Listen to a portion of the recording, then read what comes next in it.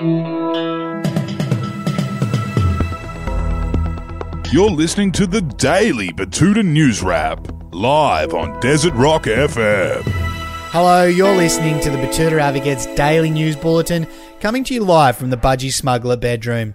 My name's Wendell Hussey. Thanks for tuning in to our wrap-up of all of the biggest stories from around the town, around the country, and around the world. Starting off with the biggest story of the last 24 hours, and Virgin Australia is set to change its name after being fucked by the coronavirus. This comes as Australia's number 2 airline announced it will be going into voluntary administration, unable to survive under the weight of enormous debts and starved of cash by the coronavirus travel shutdown. That follows weeks of the airline asking for some help from the government to ensure that they could stay afloat and keep the price of airfares down across the nation.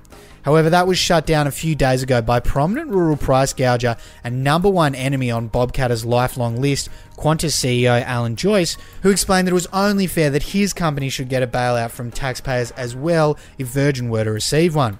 As a result, the government said, nah, we're all good, and Virgin has gone about its business trying to change its name and recapitalise in the wake of the very, very public shafting. It's not known what the new name for the company will be, but one spokesperson suggested that maybe Easy Airlines or Experience Australia might get the nod. Moving on to our next Virgin story, and after that news broke, the aforementioned Alan Joyce told The Advocate that he was absolutely devastated when he heard the tragic news.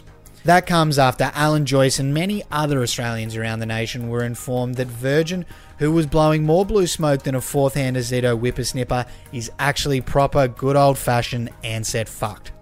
Joyce, the nation's highest-paid executive, said his heart goes out to the Virgin staff, but stopped short of telling our reporters that he feels the same way about the airline's upper management. The Qantas CEO said to us today, Jesus Christ, Mother Mary, it's not what you want to see now, is it? The Advocate did reach out to Virgin for comment on that one, but were told by the receptionist that administrators from Deloitte were already stripping their office walls of the copper wiring and no one was available. Cracking on to the next story, and we'll move from one outspoken Joyce to another now. A breaking story from up in the New England, and the government has announced that it will be installing CCTV in all of the Tamworth drive-thrus to keep track of Barnaby during the pandemic. That announcement came in the wake of the renegade Nationals backbencher and member for New England outright refusing to take part in the digital COVID-19 tracking measures. The twice former Deputy Prime Minister is today leading the charge of federal politicians refusing to download a mobile phone app to trace people in contact with coronavirus cases to help the public health effort.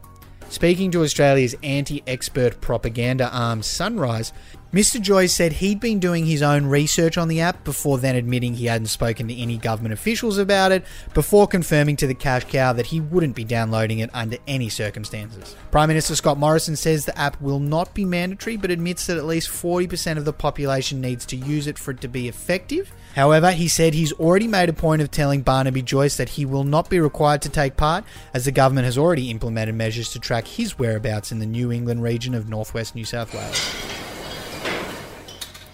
Back home for some local news now, and one of our town's F45 chicks has begun looking for other ways to have a personality this week.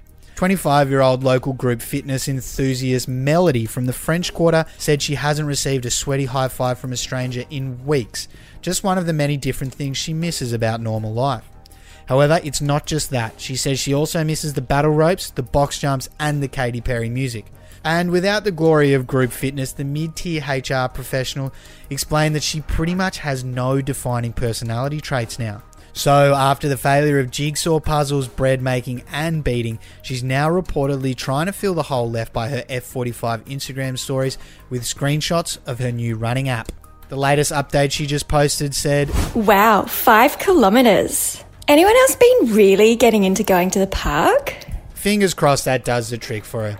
But that's all from us here at the Betoota Advocate for today's edition of the Daily News Bulletin. We'll be back again tomorrow, but until then, stay safe and stay at home. Goodbye.